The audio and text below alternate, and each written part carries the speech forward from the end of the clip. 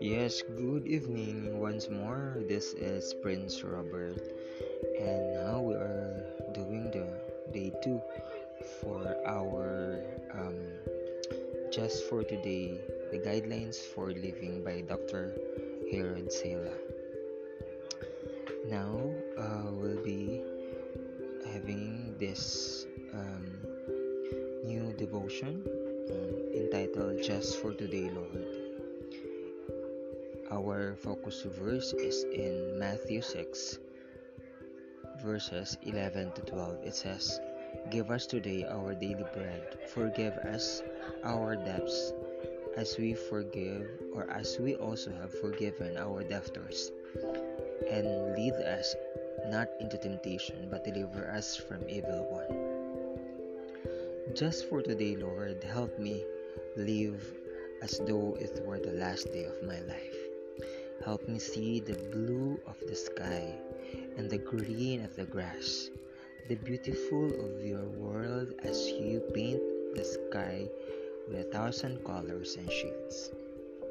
Just for today, Lord, help me put into practice what I believe, that you are there when I need you, that you know me as I am, yet love me even when I mess up. Just for today, Lord, give me the perspective of eternity, understanding that so much of what consumes my energy now will not count 5 minutes after I die. Just for today, Lord, help me to get outside myself and my small world, my difficulties, my problems, and help me to listen to others. This sounds like pretty tall order, Lord, but that's what I need.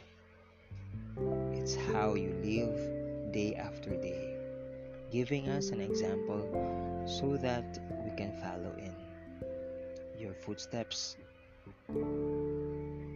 your footsteps. And one more thing, Lord, please forgive me of the failures and shortcomings and sin as I forgive those who have sinned against me.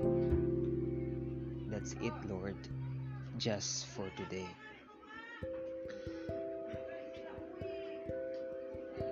Great yet simple prayer to start this day or to end this day.